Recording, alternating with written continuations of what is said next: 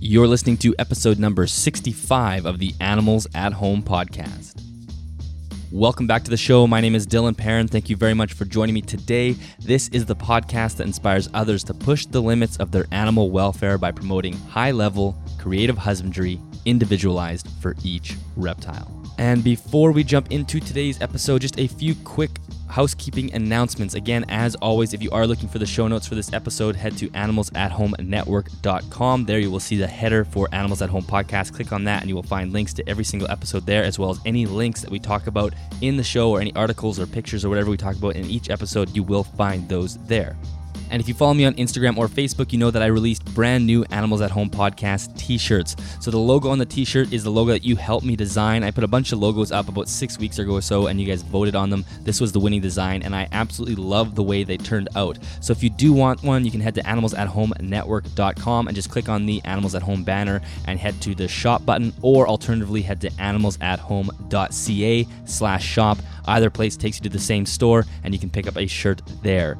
As a reminder, $5 is automatically donated to the Amazon Rainforest Conservancy with every single shirt, and Animals at Home podcast receives about $5 of profit as well. So if you do buy a shirt, you're roughly supporting Animals at Home as well as at the Amazon Rainforest Conservancy equally. So if you are looking for ways to help support the Animals at Home podcast, a t-shirt is a fantastic way to do that, but you can also just share the content on social media. Share it on Instagram or Facebook, that's always a huge help, or go to the Apple podcasting app and give the show a 5-star rating. Any one of those three is greatly appreciated and really does a lot to help promote the show. And you may have also noticed that 2 weeks ago, Bryce and I released a new series on the Animals at Home network, and that is the Roast Sessions. Roast Sessions is a time for Bryce and I just to get together and just talk about things that are animal and reptile related, whether that be things that are in the news or things that are going viral. We also discuss, different information that we've learned on our separate podcasts or projects that we're currently working on in our own reptile room. So this is just a great time for just a simple, casual conversation that bounces between topics. So if that's something that you're interested, I highly recommend going to check that out.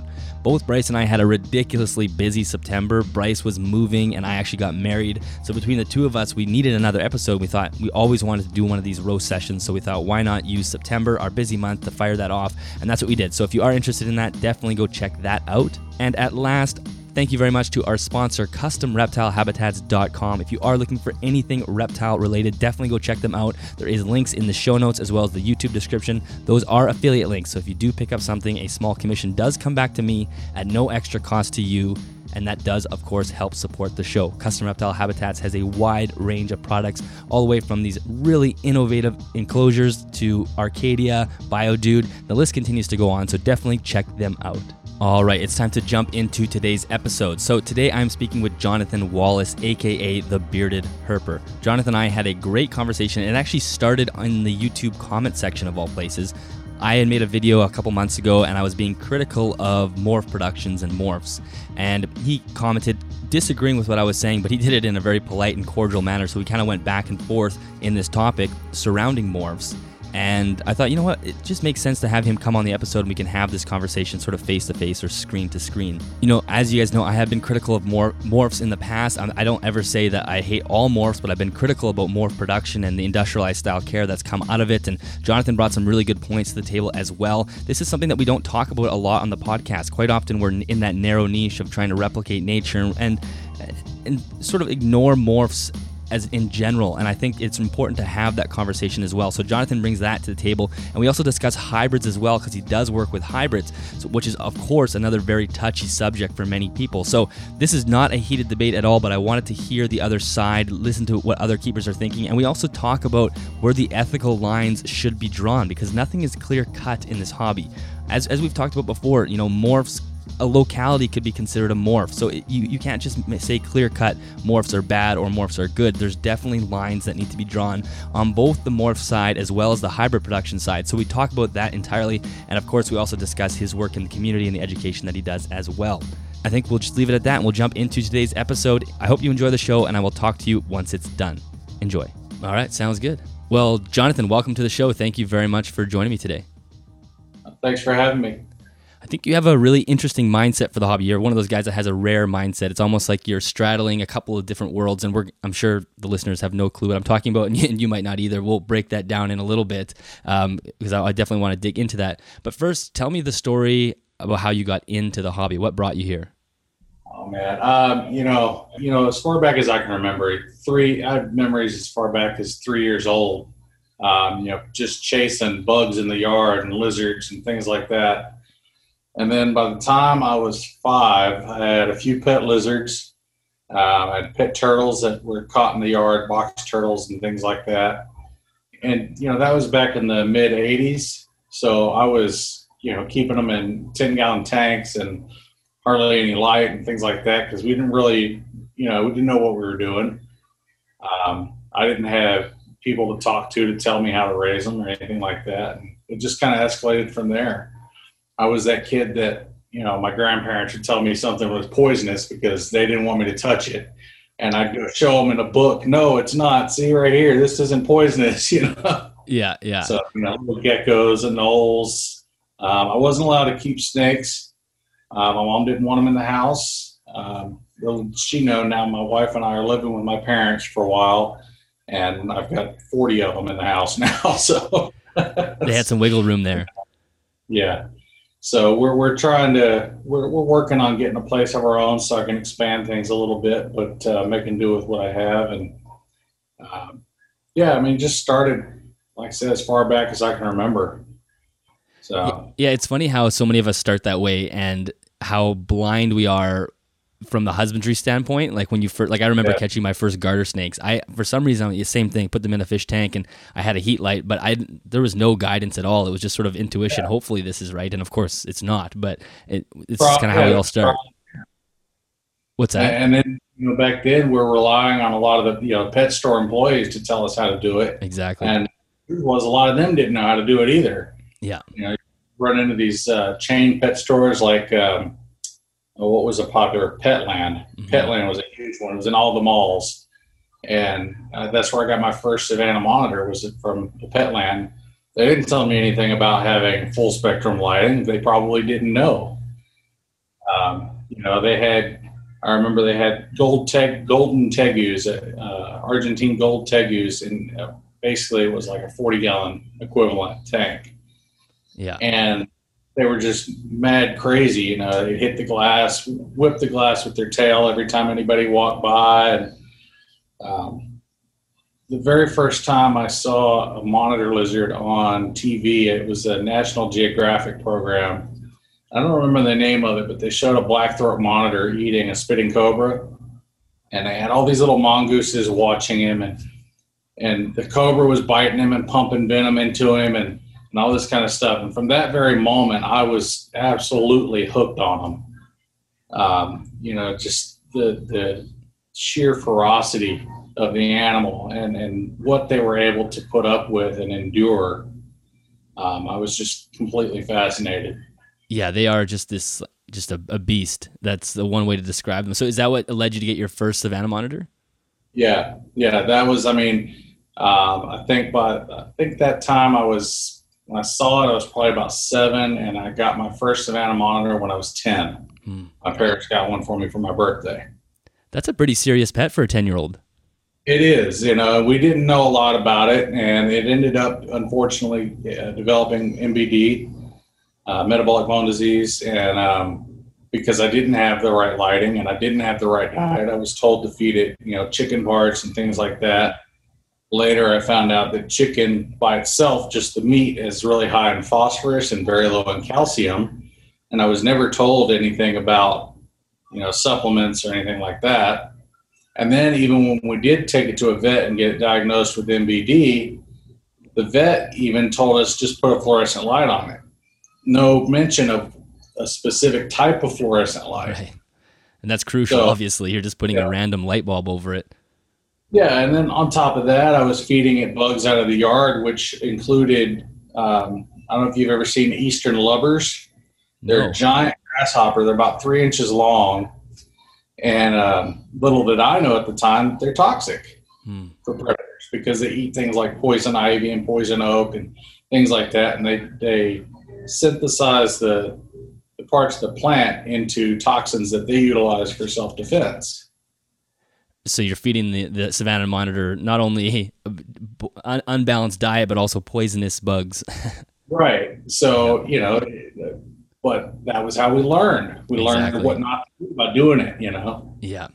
So you got into the hobby really young then. So from then, has it just been slowly expanding? Like, was there a point where you decided to, start breeding or anything, or was it just a kind of a slow scale?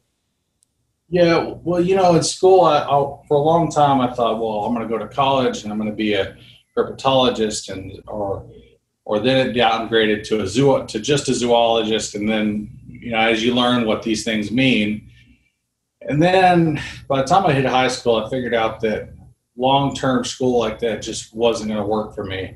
I had ADD pretty bad. I still have it, I think, pretty bad, but I don't take anything for it now because it interferes with other medications I take. Um, but long term, doing or getting a doctorate in zoology or herpetology or anything like that just wasn't going to work for me. So then it was, okay, I'm going to try to be a breeder. And I have bred multiple species over the years, leopard geckos, boas, rat snakes, king snakes, all kinds of different stuff over the years in small numbers. And the more I did that, the more I realized I didn't really want to do that either as far as large scale. I like breeding animals. I love having babies to raise and watching them grow and learning things about them.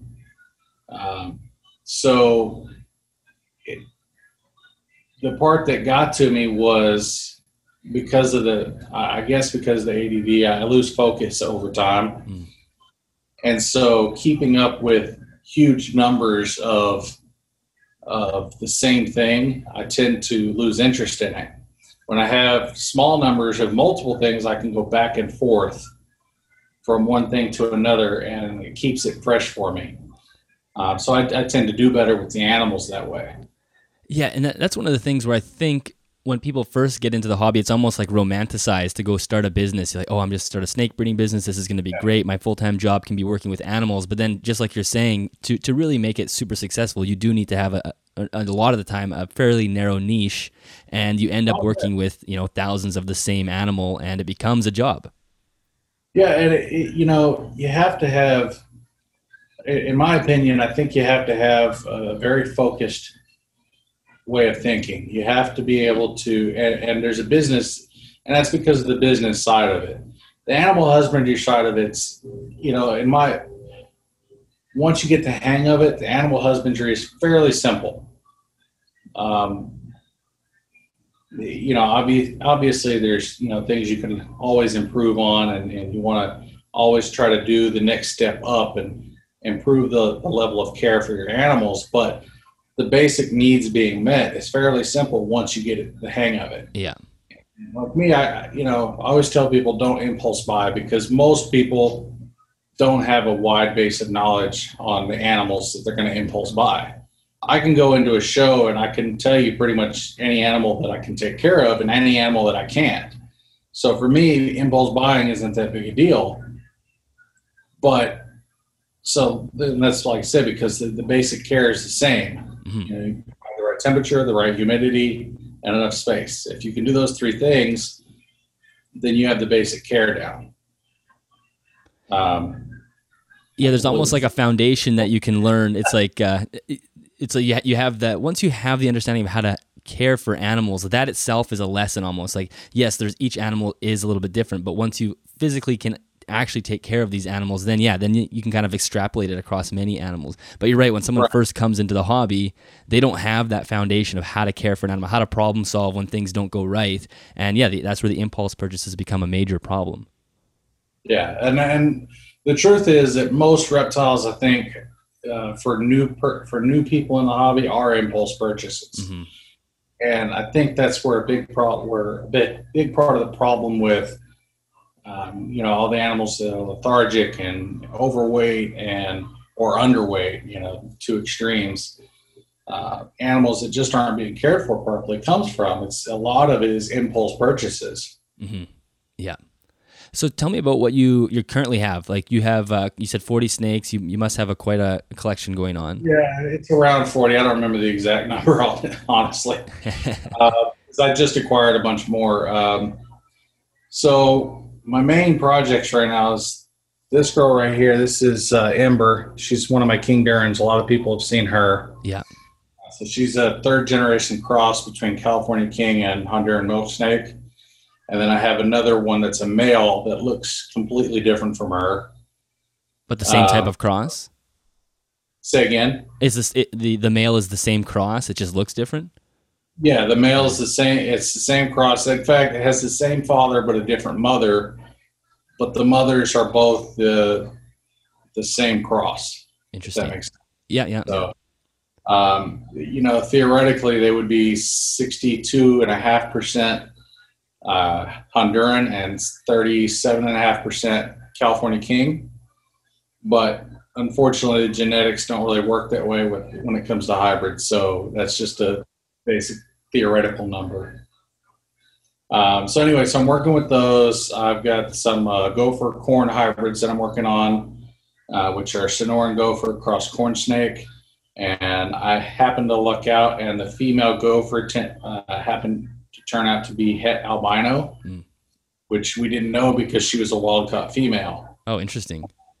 Yeah, originally she was caught as a baby, and I got her about a year and a half ago, at which point she was about 3.5 years old. And I bred her for the first time, and I bred her to the albino corn snake, and 3 of the babies came out albino. Wow. So, and then what we are have the chances plans. of that? Yeah, well, and we have plans in a couple of years. I have a friend out in Arizona that has a wild-caught albino Sonoran gopher from Phoenix, Arizona, which is the same location that she was caught in. And so we're going to, in a few years, when he gets a baby from that one to raise up, we're going to breed them together and try to get a new line of albinos started. Interesting. That's a fun project. And then, I'm trying with the boas. I'm not having a lot of luck trying to get boas going. And then pure gopher snakes and pure bull snakes. So you have quite a bit on the go. Yeah, a lot of it's still a couple years out.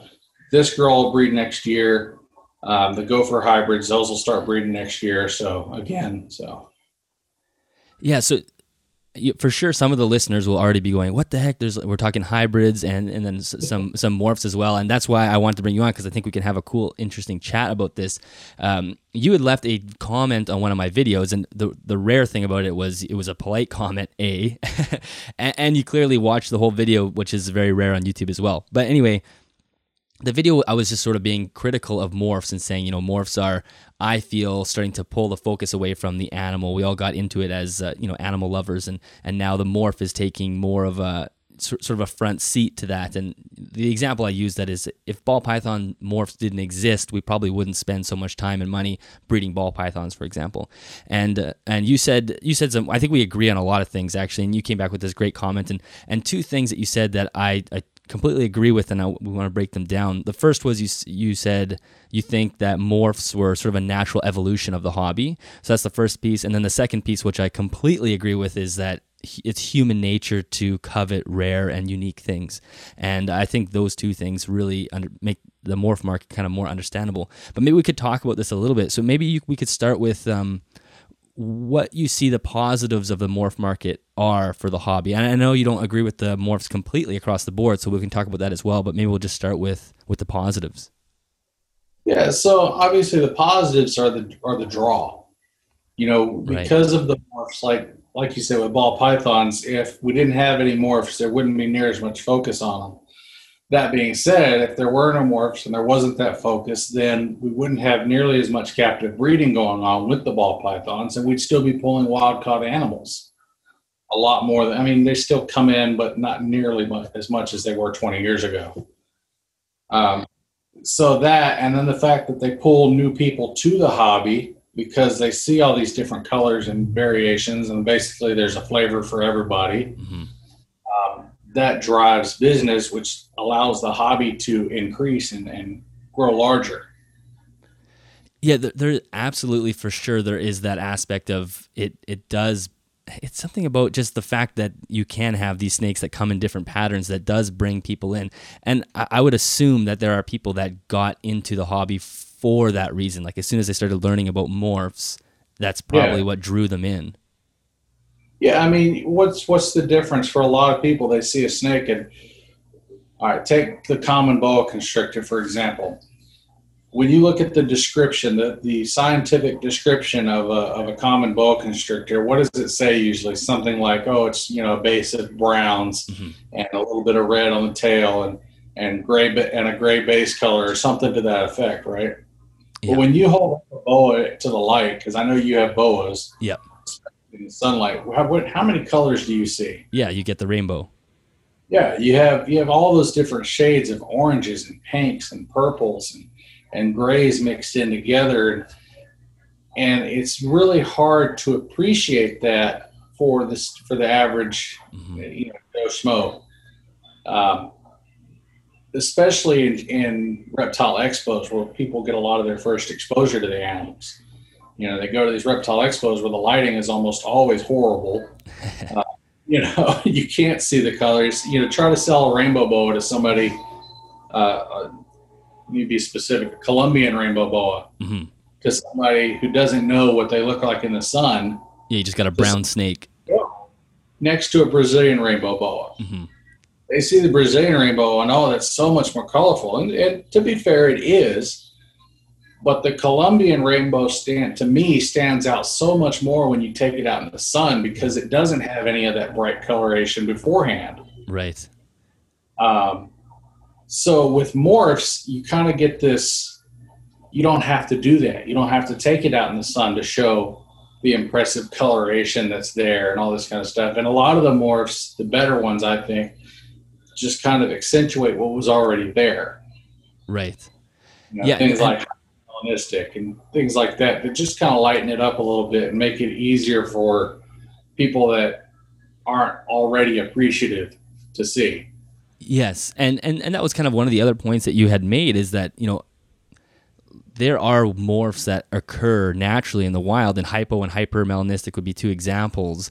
So if someone was saying like they were completely anti-morph, it would be very difficult to draw a line between what occurs naturally and what we're doing in the hobby. It's almost like if we are breeding captively, in a way it would be very tough to actually stop morphs from happening, right? Because they're just going to pop out naturally over time. Well, like I said, my friend that's got the albino Sonoran gopher that was wild caught last year. I mean, and it was already probably several months old. So, I mean, it happens. And the difference, the main thing is what morphs are we going to perpetuate? Mm-hmm.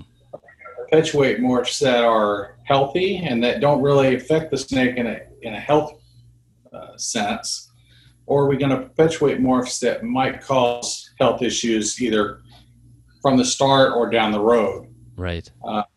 As an example, like scaleless snakes. I know people say that there's no problems with them, but I find that hard to believe. For me personally, I just see it as more of a health issue than a color problem. Right. With the hypo snake that's born in the wild, or a hypermelanistic snake, it's not really going to affect it as far as being able to retain water and the essential life functions. It may or may not make it stand out more to a predator, but in captivity, to me, I don't know. There's an ethical line there that I just have to draw. Yes, and I think that is the one area that I think we can agree on is that there for sure needs to be an ethical line. And when you left that comment, it really made me think like it would be impossible to stop morphs from happening just because they would just pop up naturally. And like you say, people are going to gravitate towards the things that just look different, and that's going to end up happening.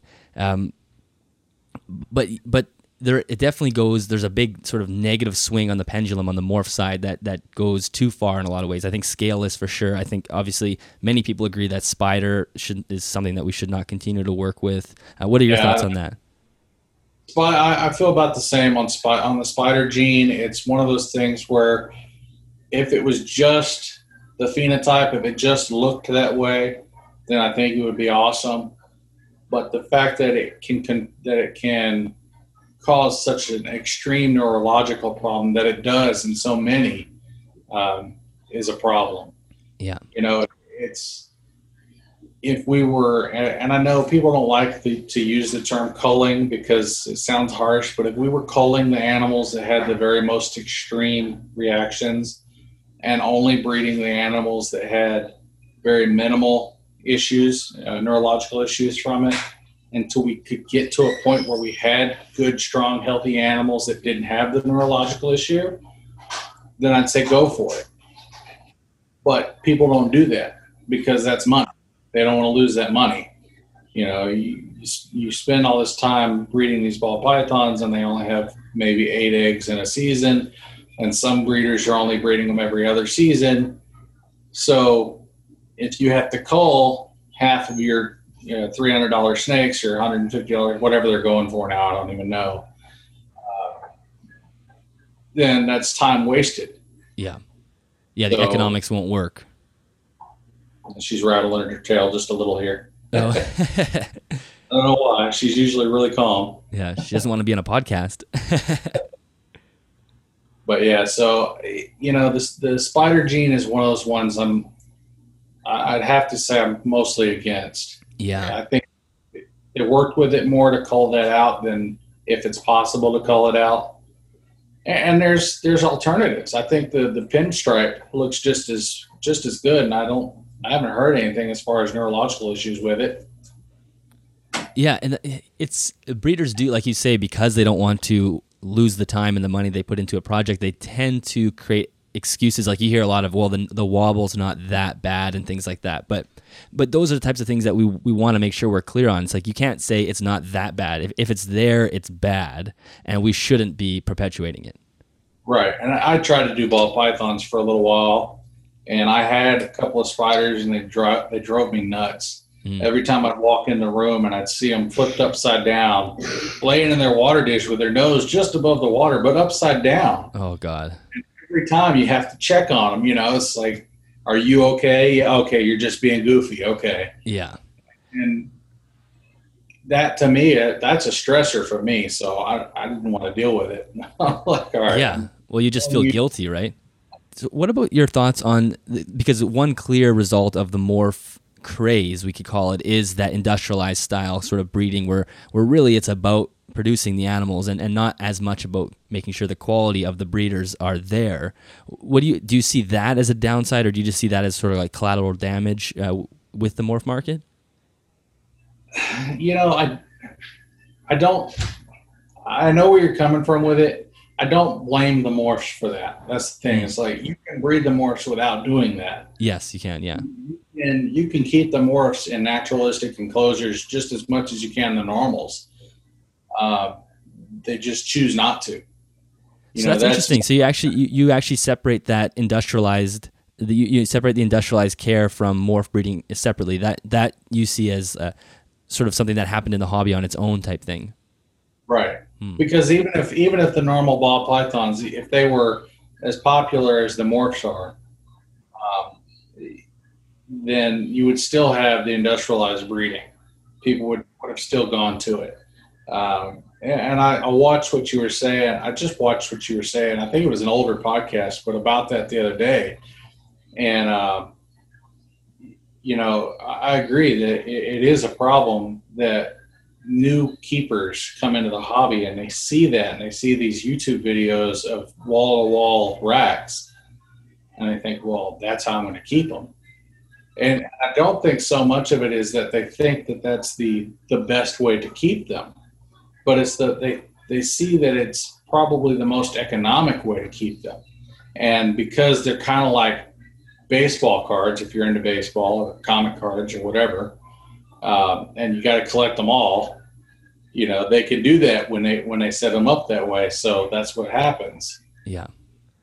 And it's so true. I mean, that's even for me, when I already had geckos that were in sort of naturalistic enclosures, but when I first got my snakes, I went right to the sort of racking style system, like very simplistic, because for one, it's easier on the pocketbook. And if that's all you see, that's sort of what you assume that's all they need. And yeah, then you can start just, wow, this whole wall, I could fit, 12 snakes on here. And I've said so many times that, and I think people will disagree with me who are like very hardcore bioactive and naturalistic. I don't have as much of a problem as with the producers keeping animals in that industrial care style because they want to keep things clean, and the animals aren't staying there for very long besides the breeders, but the babies are being pumped out. So Right. that industrialized style care, I think, can still have a purpose, and even quarantine tubs and things like that.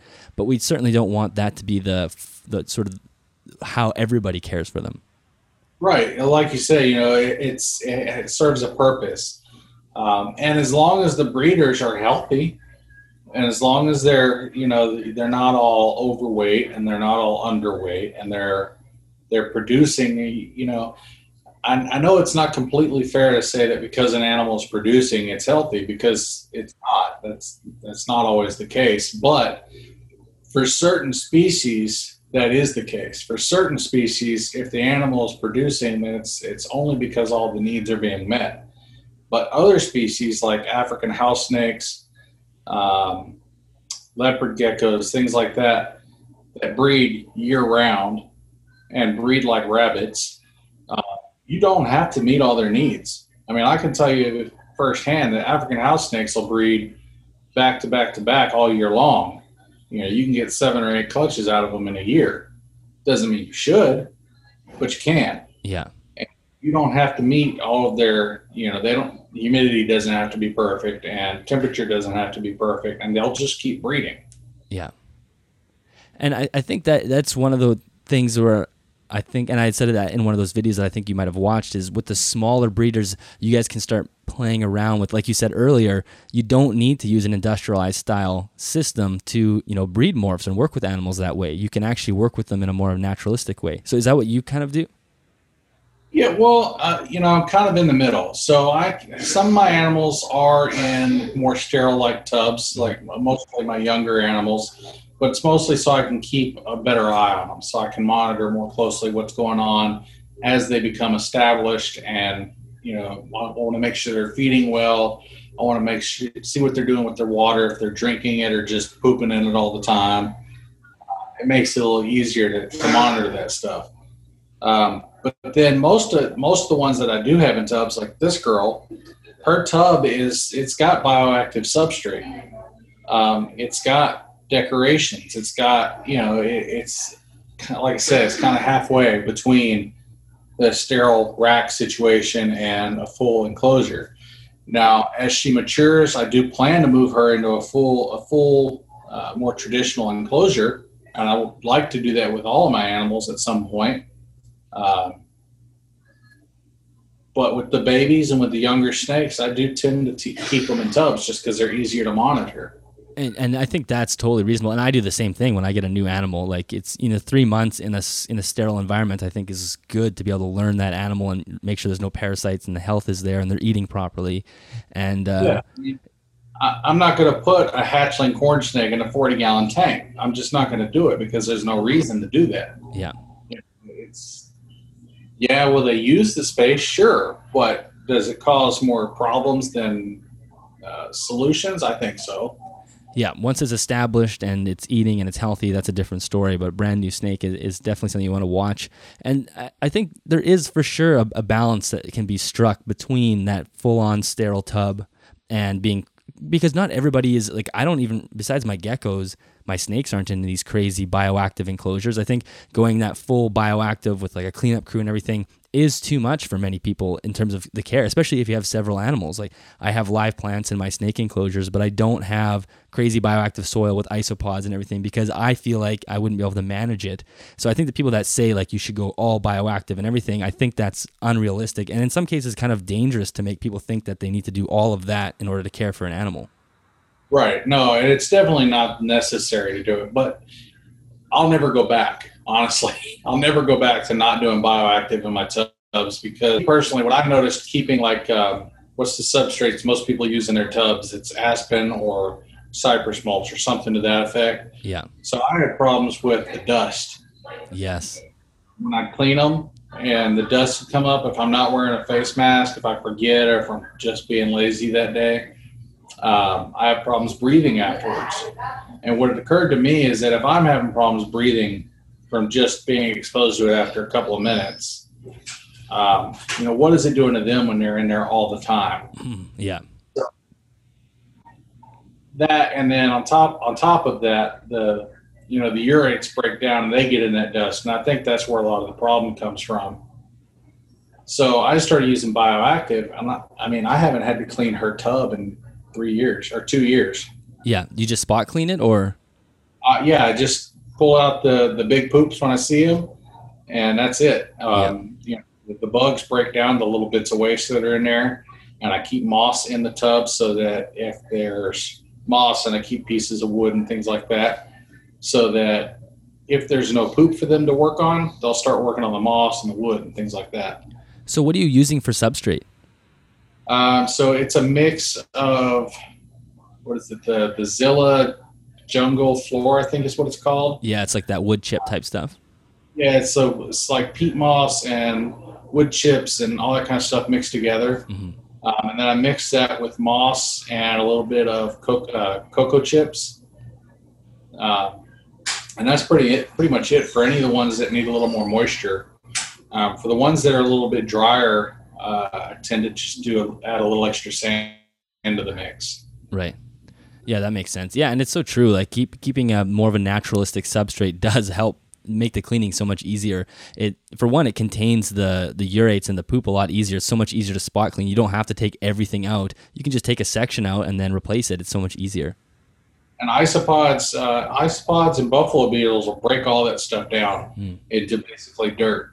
Yeah. And I mean, unless they don't eat for some reason, or maybe if there's a fresh pile of waste, I really don't smell anything from any of the tubs. Yeah. And it's rare that I have one that doesn't eat. So.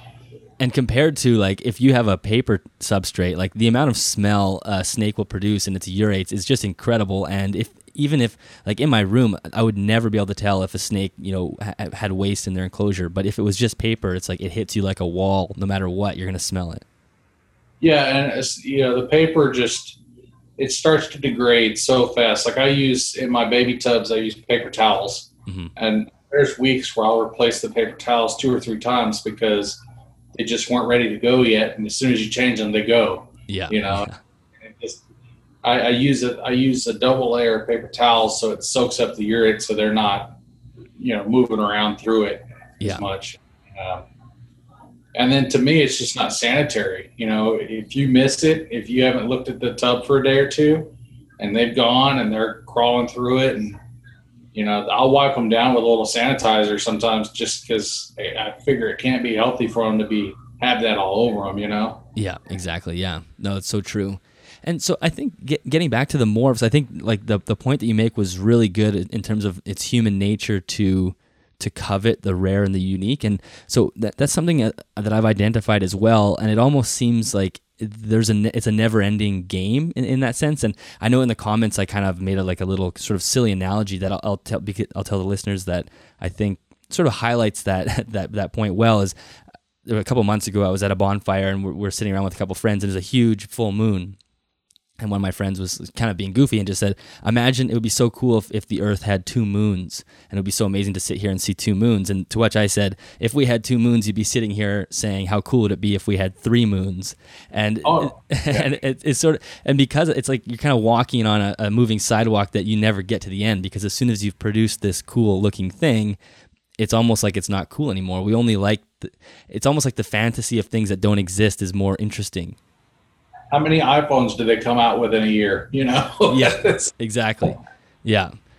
Enough is never enough, and we always want more. It's constantly, yeah. And I think that's a fault almost on the human side, is we're constantly, whatever we have is not good enough. And that's to me one of the things that I identify as an issue with the morphs, is it seems like it will never end in that sense.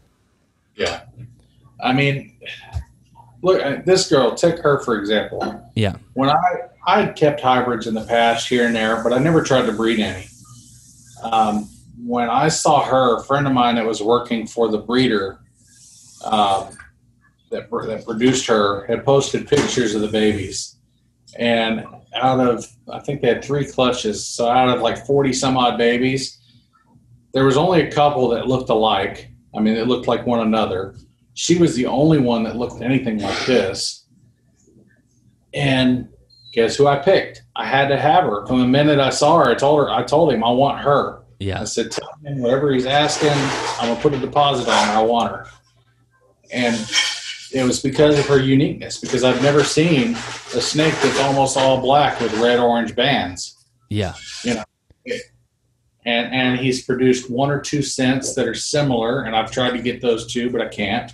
So that's we're all guilty of it, I think, to some extent. We see something that stands out to us that's unique, and we want it, Yeah, no, that's definitely true. And I've always said that, morphs and even like that snake is amazing looking, and it's you I don't think anybody can deny how cool that snake looks. And there are people that are sort of purist at heart, and they don't want the morphs. But like we said, there's some issues with that, considering localities are morphs, and morphs would just naturally pop up anyway.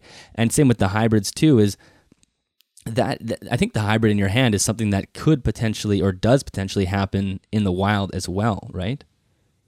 No, not this one in particular. It's a Honduran oak snake and a cow king. Yeah, that's right. Yeah.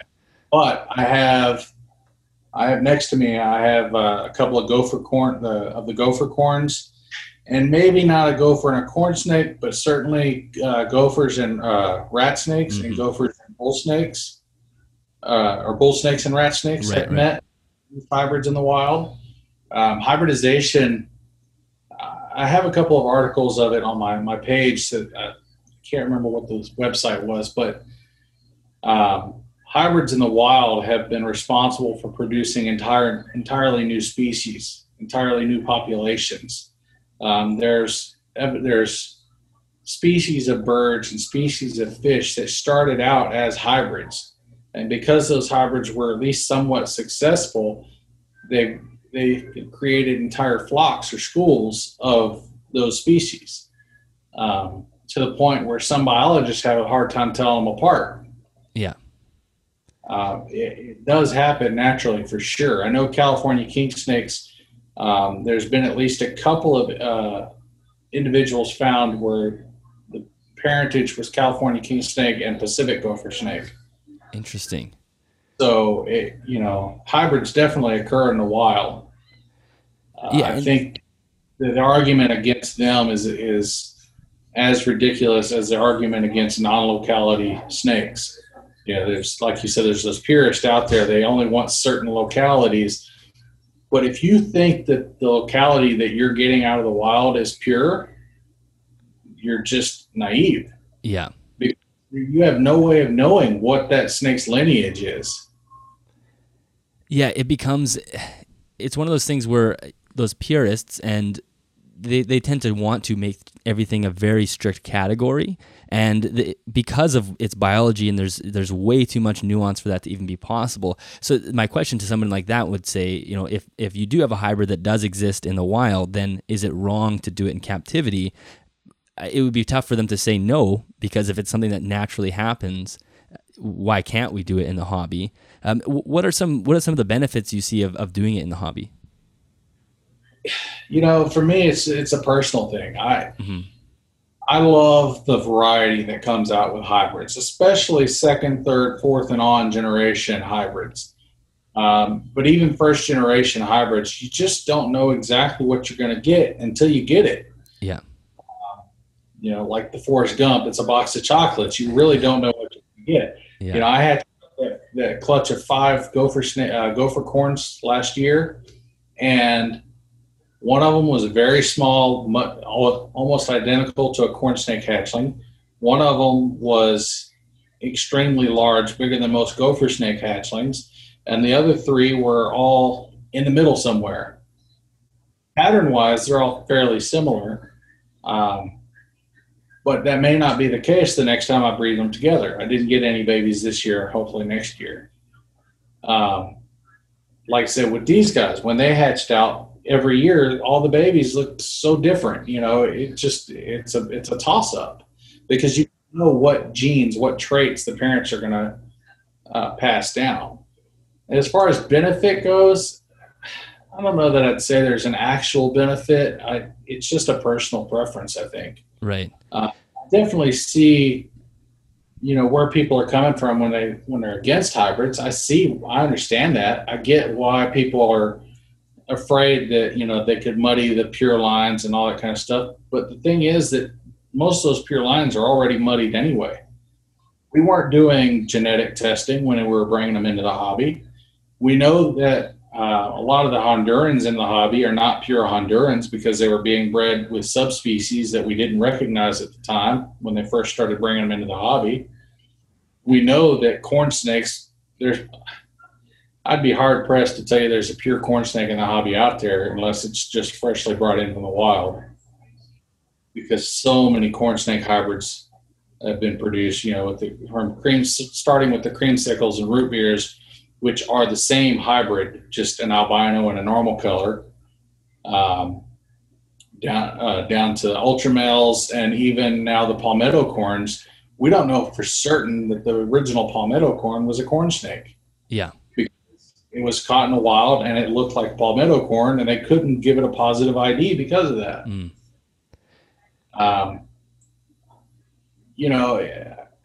I think the negatives are just an excuse to tell people not to do it. Yeah. Well, and it's funny because I have one of my boas just sitting above my head here is a hybrid, because it's a Sonoran Desert boa bred with a Colombian boa, and I think he's maybe an F2 or maybe an F3. I'm not sure, but at that time, that was not considered a hybrid because they were considered the same species. But within the last few years, the Sonoran Desert Boa has jumped off into its own species. Now, all of a sudden, I have this hybrid, which I didn't even, at the time I bought it, I wouldn't have known anyway. But that sort of thing is just pervasive throughout the entire hobby, that sort of stuff happening. But are there some, because clearly it's another one of those things where there's got to be some ethical lines as well, like similar to the scaleless as well as the spider gene, things like that. Where are there ethical lines for breeding hybrids? Well, again, it's a personal thing. For me, the line is health. Mm-hmm. If they can't produce healthy, viable offspring that can also reproduce, then why do it? What's the point? So you get one generation of babies and nobody else can produce them or do anything with them past that, which may or may not be a good thing. You may like that. You may say, well, you can only produce these if you can get these two species to breed first generation and nobody else can muddy them with the offspring. Maybe that's a good thing. But for me, if they can't reproduce, that tells me there's something wrong with them, that there's something internally messed up. And longevity. I know it seems like the Carpondros had some problems with when they were first being reproduced, that the babies were dying within 1 to 2 years. If something like that's occurring, then the project needs to be ceased. And I think I might be wrong, don't quote me, but it seems like with those, they started breeding them really early to try to get babies before they died off at that early age, to see if that would strengthen the bloodline, and it did. But I don't know. To me, that crosses a line for me. Yes. You have to start wondering if you're playing too much mad scientist. If there's too many steps you have to go through to make it work, then you got to tone it back. Yeah, and I what was it? There was a Woma, and I want to say it was a ball python, but there was a hybrid I remember reading about years ago that they had. The only way they were able to get it accomplished was through artificial insemination. That to me is too far. Yeah, that's for one, it's way too invasive. What are you doing? That type of thing. And for two, you're taking animals from two completely different environments that are not known for being super adaptive. And because I think it was a Woma and a ball python, or a Woma and a carpet, or something like that. And you're creating animals that basically don't know where they belong. Yeah. Like with this girl, Honduran and a Cal King definitely come from different environments, but Cal Kings are extremely adaptable. Right. They come from, they live often in very humid environments or very dry environments. They live in desert areas or grass areas, or just a huge variety of environmental types. Yeah, you kind of go back to the classic Jurassic Park quote: "Is we're asking if we could rather than we should ask if we should," type thing. And in some cases, like if you're going beyond, if you're starting to have to artificially inseminate, like this is just too much. So I guess as far as like do's and don'ts when it comes to hybrid, do you have sort of a rough foundation of what you would do and what you wouldn't do? I mean, we've kind of covered some of that, but are there anything else that we missed? So for me, it's basically, okay, put it this way. So I have two snakes that were given to me that I think they were bred by accident, but they're half California king snake and half Mexican black king snake. So these two very, very similar species, subspecies technically. They're even pretty similar in appearance. And the only thing that you're getting by putting the two of them together is more black, which you can already get. So I would have never purchased them, but like I said, they were given to me. A friend at the Arizona Herp Society, they were given to her, and she gave them to me. And to me, there has to be something to be gained, something that you're looking for to pull out of one and put in another to even warrant making a hybrid. Right. So with like California king snakes on Honduran milks, all black, red bands, love it. Yeah. With the gopher corns and the corn snakes, I'd like to see something the size of a gopher snake, but with a little bit more color, like the corn snake, and the keeled scales and things like that. Things that I don't think are necessarily gonna hurt it as far as genetic traits go, but they may not be advantageous to it in the wild. But they're never going to be in the wild. So right. It's so. What about selling? As far as selling goes, do you sell those hybrids or those F1s, or are you really strict on who they go to, or is there anything like that? Well, my F1s, I gave one to a friend, and it's the friend who gave me the mother. The girl that works at that's at the Arizona Herp Society, I gave her one of the babies. She's using it as an educational tool because she does educational programs. And as far as selling them goes, I will be selling them once I have more. Right. But the rest of them I have on to for breeding stock. I'm actually eventually going to cross one of them back to the King Durans for a 4-species hybrid. Mostly just because I want to see what happens. Yeah. But I think the important thing with selling is labeling and making sure the people that you sell to are as adamant about labeling as you are. So I'm never gonna want to produce a ton of them, because there just aren't going to be that many buyers that are going to say, yeah, I'll make sure I keep track of what this is and what the parents were and label it correctly if I sell it. I mean, I went to a pet store locally, and they had one that was all white. It was a snake that was all white, a little bit of yellow markings, and it was supposedly half desert king snake and half something else. But they didn't know who it came from. They didn't know who produced it. And being all white and having almost no pattern, there's no way to even guess. So something like that, I would never breed it because I have no idea what it is or where it came from. Yeah.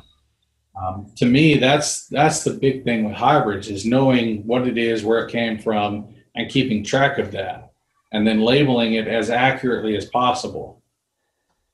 Yeah, it's definitely very interesting, and like you said, it's very easy to see why people will be very offended by it, and I can see why it, from your point of view, why it makes sense, and because I assume people who work with hybrids sort of see the hobby as a contained bubble, and it's not, like you say, these things are not being released into the wild anytime soon.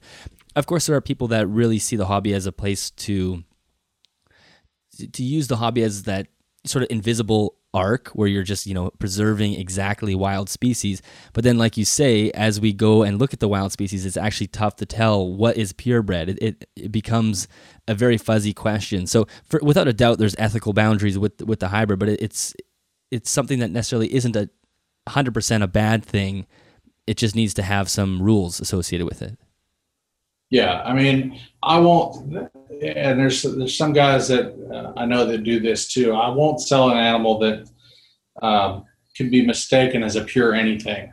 Right. So if I have one that hatches out that looks like a pure California king or looks like a pure Honduran milk snake, I'm not going to sell it and I'm not going to give it to anybody who'll breed it. And it's because I don't want that happening. I don't want that getting out and saying, oh, well, somebody forgot what it was. And then even if you told them what it was, hey, so, what do? They go on Facebook and I got this and it's supposed to be a mix of this and this. And 15 other people come on there and say, no, that's not a mix. That's a pure Honduran. Or that's a pure Cal King or, whatever it may be. And so they listen to that instead of the person who sold it to them. And they go and breed it with a pure Honduran and sell those as pure Hondurans. So I get the issue. It's just, I think if you're doing everything that you can do to keep that from happening, like I said, not selling those animals that look pure and not mislabeling them, I think that you're mitigating those risks. Yeah, no, I would agree that's true, and I think that you'll probably be selling to people who actually want to have a hybrid and they understand what they're buying, and if you know snakes, you know that is not a snake I've ever seen before. So something's going on with that, black snake with the orange bands. It's like, what is that? Yeah, I mean, like I said, I definitely get the issues. I think they can be mitigated. Yeah, and as long as it's somebody that's doing it responsibly. So let's shift gears a little bit in the last few minutes here. The other day you posted on Facebook, you had some 10-gallon, I think they were just 10-gallon fish tanks that you pulled the front panel off, and you're doing some conversions. Can you talk a little bit about that project? Because I'm curious about what you're doing. To me, I think 10-gallon tanks are almost useless for reptiles. Yeah. Except for the very smallest of babies. And even then, if you I hate fish tanks in general for reptiles, only because they're not for an opening. Right. Yeah, I agree. I have to pull off all the heating and all the light and everything that's there just to open the enclosure to do anything with the animal. And then I'm reaching in from above like a predator and scaring it. Yeah. That's a useless enclosure to me. So what I'm experimenting with. This is a small scale experiment, so I can see if I can do this with some larger tanks. I just want to try to convert it to a front opening tank and probably use it to raise up my lyre snakes a little more before I put them in a full size enclosure. I may end up using them for the house snakes for a little while after that or something like that. So did you just use a knife to cut the silicone to get rid of the front panel? Yeah. So, I used a utility knife, with the razor blade. Use that to separate the glass, get through the silicone. I ended up breaking the glass on one of them because when I went to pull the frame off the top, I put a little too much pressure on the glass and I broke it. So I have to buy that glass to replace it. But that little bit of glass at a local glass shop will probably cost me $5-10. Yeah. Something like that. So are you going to use that front panel and use that to turn into the doors for the front opening piece? Yeah, so the plan is I'm going to cut a 4-inch piece for each one for the litter dam, basically. And then on those ones, the aquarium hinges that they use on top of the aquariums, like a little silicone hinge. Yep. Yes, yeah, like the rubber kind of thing. Drop down hinge. Oh, cool. Just because there's not enough space on a little 10-gallon tank to put the sliding track, really. Right. So I'll use a drop-down door on them. And then I'm going to put together a nice stained wood base and a stained wood top that'll house a little light and a heating pad and that kind of thing. Oh, cool. Yeah, see that so many people have 10-gallon, 20-gallon tanks just kicking around, and you kind of feel guilty throwing them out. So yeah, it would be cool to come up with a way to actually use them. Yeah, and I'm going to do I'm going to try, I haven't tried it before, but I've been watching a lot of videos on doing the dry lock on foam to make a faux rock background. Yeah. Because the foam backgrounds like they sell for Exoterra and stuff like that, I hate them. Yeah. They break apart too easy, crumble up. And, yes, they do. and they're not hard enough, I don't think. So I'm going to make like a little rock wall with that for the background and the two sides. So yeah, that'd be awesome. I see people taking fish tanks and converting them, but all they do is turn them on their side, and then they put the door on where the front hole would be. But then I think you're really limiting your ventilation. So you're still going to have a vent on top and then having the door open. Yeah. So that'll be pretty cool. Yeah. So the top, the canopy basically that I'm making for it will be open in the back, and it'll have a screen inside. And I'm not sure yet if I'm going to mount the light on the inside of the tank or on top of the screen. Yeah. Probably on top of the screen, because the lyre snakes like to climb a lot and they'll be all over it if I put it inside. Right. But it's not going to be really a heat lamp. I'm probably going to use one of the low wattage jungle dons from Arcadia. Yeah. The little they throw off some heat through into the incandescent fixtures. Oh, cool. Yeah, that makes sense. Use something like that for it. Cool. Because even the lyre snakes are almost exclusively nocturnal. I'm getting on this kick where I want to do more and more lighting for the snakes. I'm trying to provide at least a little UV light if I can, or at the very least some strong visible light. Yeah, and that's the same as me. And because even going back a year and a half, 2 years ago, lighting for snakes was almost just like a total bonus if you wanted to, but you didn't have to. In a lot of cases, people say you shouldn't have lighting, but then as soon as you start adding lighting, you see that behavior change. And unfortunately, lighting is expensive, but it does pay off to be able to start adding even a little UV or, like you said, visible light. I think it's ridiculous that we spend all this money on these snakes that are so pretty and you never see them. You put them in a where you don't see them. That's my biggest problem with the racks. I don't have them here, but I bought. I try to use, when I do use tubs, I try to use tubs that are at least semi-transparent so that I can see what the animals are up to and see what they're doing. I think even with the industrialized care, I think they could improve the racks. Definitely. It's not like it's impossible to put a little bit of extra thickness between the tubs so that where you can have a little UV light going across several tubs, Oh, definitely. I've seen some really cool homemade racks that build in lighting and heating that way, and it's definitely possible. Like the ones they use for a lot of people use them for the blue tongue skinks and stuff like that. Yeah, exactly. The lights on top of the tubs, so you've got 4 or 5 tubs in a stack, So you can still make it work. Yeah, maybe you can't get 30 tubs to your ceiling, but I don't like them that high anyway. So exactly, yeah. And like you said, you want to enjoy the animal. So as far as future goals, do you have any? You have some breeding projects going on. Is there any other future goals that you have that you're going to work on? The only other thing is my lyre snakes are a big one for me. I've wanted lyre snakes forever. Last year I was able to get a couple of them. They're supposed to be a pair. I haven't verified them yet. And then my bearded dragons, I just got back into those recently. I bred those for 5 or 6 years consistently. And I just got 3 of those a couple months ago, so I'm raising those up. Those should be ready next year sometime. It's always changing. Yeah, exactly. Aside from that, I'm waiting. I'm hoping to get this Corona stuff figured out so I can get back to doing the educational stuff. And, during the summer, we usually, for the last 6 or 7 years, I think we usually do educational shows at the Natural History Museum here in Las Vegas. So I organize a group of volunteers, and we go out and take a bunch of different types of animals, snakes, lizards, a few small mammals. I think this last year we even had somebody with a bird, things like that. We take them out to the museum, and then we also do the Las Vegas Science Expo, and kind of let the public get a little introduction to them. And I love that. I mean, that. Yeah, exactly. Yeah, like as you know, I mean, most public are offended by these things, so it's great if you can have a time and a place to show off these animals and show how cool they are. Yeah. And I'm always surprised at the people that are really into them when we go too, like grandmas and grandpas and stuff that are, you have like the little. Usually it's the other way around. Usually the older people are terrified of them and the little kids want to touch them, but every so often you'll have one where the grandma is the one wanting to hold them and play with them, and the little kid is terrified. Like, what are you doing, Grandma? Yeah, that's awesome.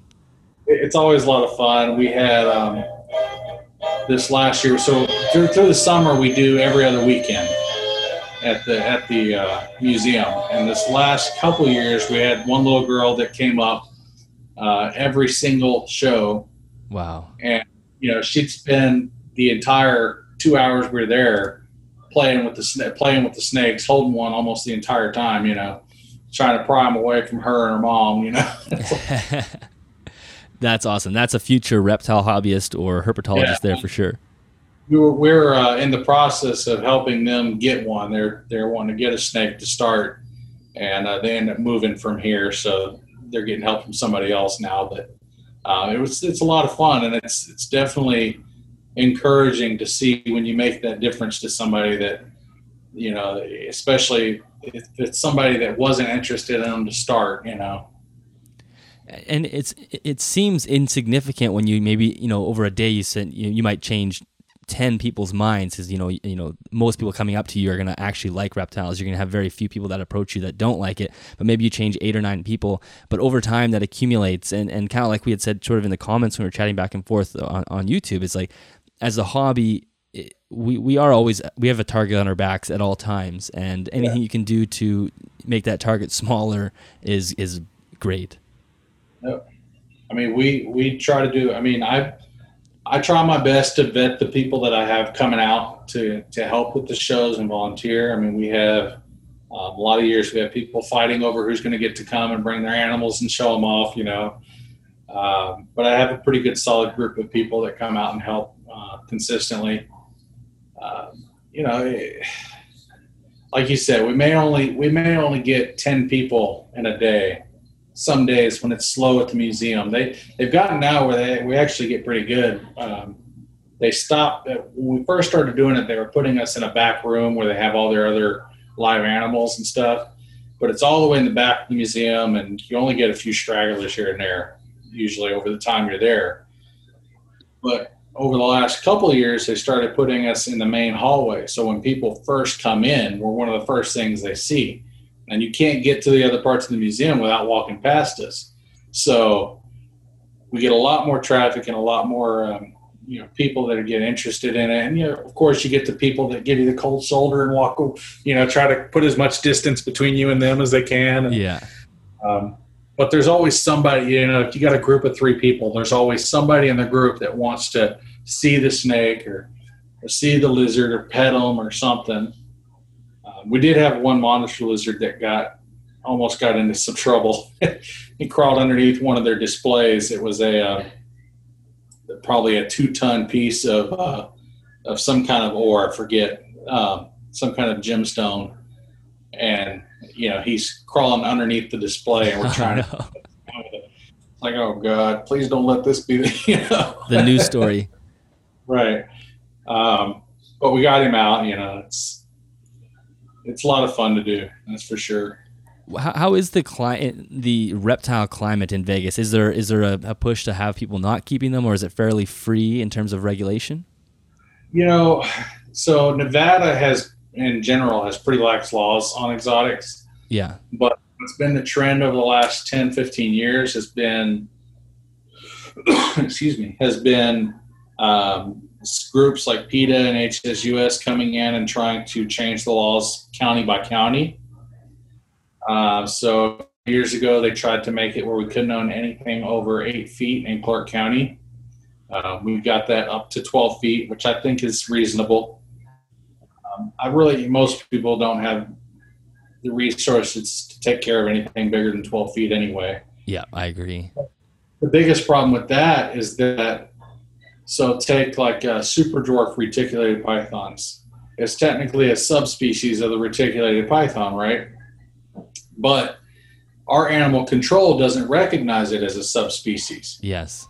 So even though it only gets a true super dwarf only gets 6-7 feet, they don't recognize that. They still see it as a reticulated python, and they want to confiscate them when they see them, even though they're not illegal because they don't get over 12 feet.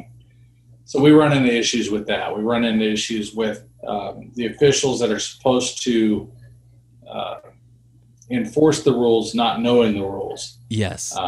And that's so often the case with those bylaws is the people enforcing them and the people who typically have written the law don't know enough about what they're writing about to make the law make sense.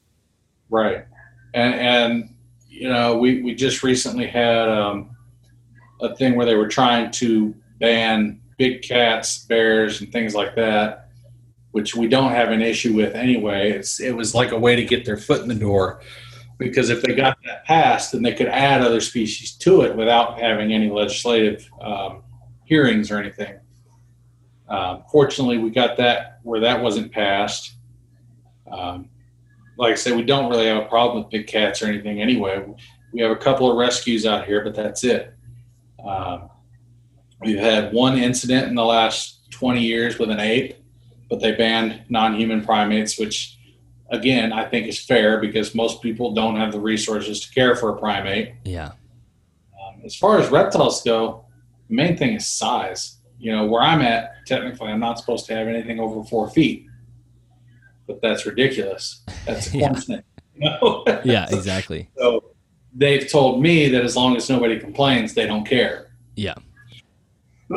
So I think that's how a lot of those laws work. As long as you don't get until it's not. Yes, exactly. Yeah, it's okay until it's not. And there's an area around where I live where the law is you cannot own any constricting or venomous snake. It's like, who the hell wrote that law? It makes no sense. You've just eliminated every single snake. You can have a garter snake. Yeah, something that just like chokes its food down. Yeah. So yeah. And like the 4 foot law here, it used to be 6 feet. And then animal control came by my house for a different reason, because I was selling feeders at the time, and somebody reported me for selling feeders without a business license. And so they came by to check on what was going on, and they're like, oh, just so you know, the rule just changed here from 6 feet to 4 feet. They're like, but I'm not coming in your house, and I'm not going to say anything if nobody complains. So. Right. Come to find out, I didn't need a business license anyway. I just needed to file for an exemption. So, yeah, that's the thing is there's neighbors are always going to be creeped out by snakes or feeders or whatnot, and they might be the most likely to rat on you for really no reason. Yeah, it was funny because I had this was before marijuana was legalized here. Yeah, I was selling the feeders, and so people were coming by and they'd pick up crickets and they'd call me, let me know, hey, I'm on my way. So I come out to the car, hand them a brown paper bag, and take some cash, right? Well, one day I'm out there doing this, and one of my customers who was, shall we say, not sober, he pulls up, and I'm handing him the brown paper bag, and all of a sudden we see SWAT officers coming down the street. Oh my God. Full gear, weapons out, and I'm like, I stand back like, they're like, go inside. Well, it turns out the house, like 4 houses down the cul-de-sac from us, was being raided because they were growing. Wow. And here I thought they were after me. I thought, brown paper bags, somebody reported something fishy. Yeah. Sketchy deals happening in the driveway. That's hilarious. That's awesome. Well, I'm glad you didn't get swatted for real then. I read a story about that happening to somebody in California years ago, that they had, I don't remember who it was, but they raided this guy's house in California based on the electric that he was using. Right. Because they were watching the electricity go up and up and up on his at his house. And they watched and they saw people leaving with these bags wrapped in foil. They thought it was drugs. Yeah. They raided his house, broke all his windows, busted all his doors down. He was breeding rats, breeding feeder. Yeah. So I need a little bit more evidence for a warrant. Yeah. Just the hydro bill. I think he ended up suing him or something. It was kind of crazy, but that story always just kind of stuck with me. When I'm watching how I interact with the public from my house. Yeah. Exactly, yeah. So sometimes having the business license is not a bad thing either. You can have an official business. But anyway, Johnothan, thank you so much for joining me. I think this was a great conversation because we covered some things that are on the, I would say, dicey side in terms of some people. Some people really don't like morphs and don't like hybrids, but I think it's important to actually talk about it and talk about the benefits and everything that we covered today was awesome. Can you let everybody know where you can be found online? So on Facebook, I have my educational page. Is mostly what I try to do with it, the Bearded Herper. We also have a discussion group that's mostly Southwest based, but we welcome everybody. It's called the Lizard of Oz. There's 2 of them, so look for the one that doesn't say backup. And then I have the Bearded Herper on Instagram and YouTube. It's all the same, the Bearded Herper. So awesome. Well, I'll make sure everything is in the show notes. And thank you again for joining me today. This was a pleasure. It's my pleasure. Glad to be here. Awesome. All right. Well, Johnothan, that is officially the end. We did it. That was great. All right, that wraps up today's episode. Johnothan, thank you so much for jumping on an episode of the podcast. That was a great conversation. I was happy to kind of expand outside of what I normally talk about on the show. Listeners, I would love to hear what you think. Where do you sit with morphs and hybrids? Do you think that some morphs are okay, some hybrids are okay, and some are off limits? Or are you just someone that's absolutely not, or let it rip on either side? Are you okay with it completely? I would love to know what you guys think. I think it is a really interesting conversation, and I think what was really cool about Johnothan is he was super honest. With the hybrids, he just said, you know what, I just enjoy it. I think it's cool. It's a personal preference. I don't necessarily see a ton of benefit in the hobby-wise, besides me just understanding how these animals work better, and I thought that was pretty cool. So anyway, I do hope you guys enjoyed the episode. As a reminder, there are new Animals at Home podcast t-shirts available, so if you are looking for one of those, head to the animalsathome.network.com, and the banner underneath Animals at Home, you will see the button shop. Click shop and you can pick yourself up a t-shirt. Thank you very much to CustomReptileHabitats.com for sponsoring this episode of the podcast. Head to the links in the description or the show notes on animalsathomenetwork.com, and of course that is an affiliate link, so if you do pick up something, you will be supporting the show. And share the content. Share it with your friends and your family on Instagram and Facebook. That is always a major way to help promote the show. And I will talk to you guys next episode.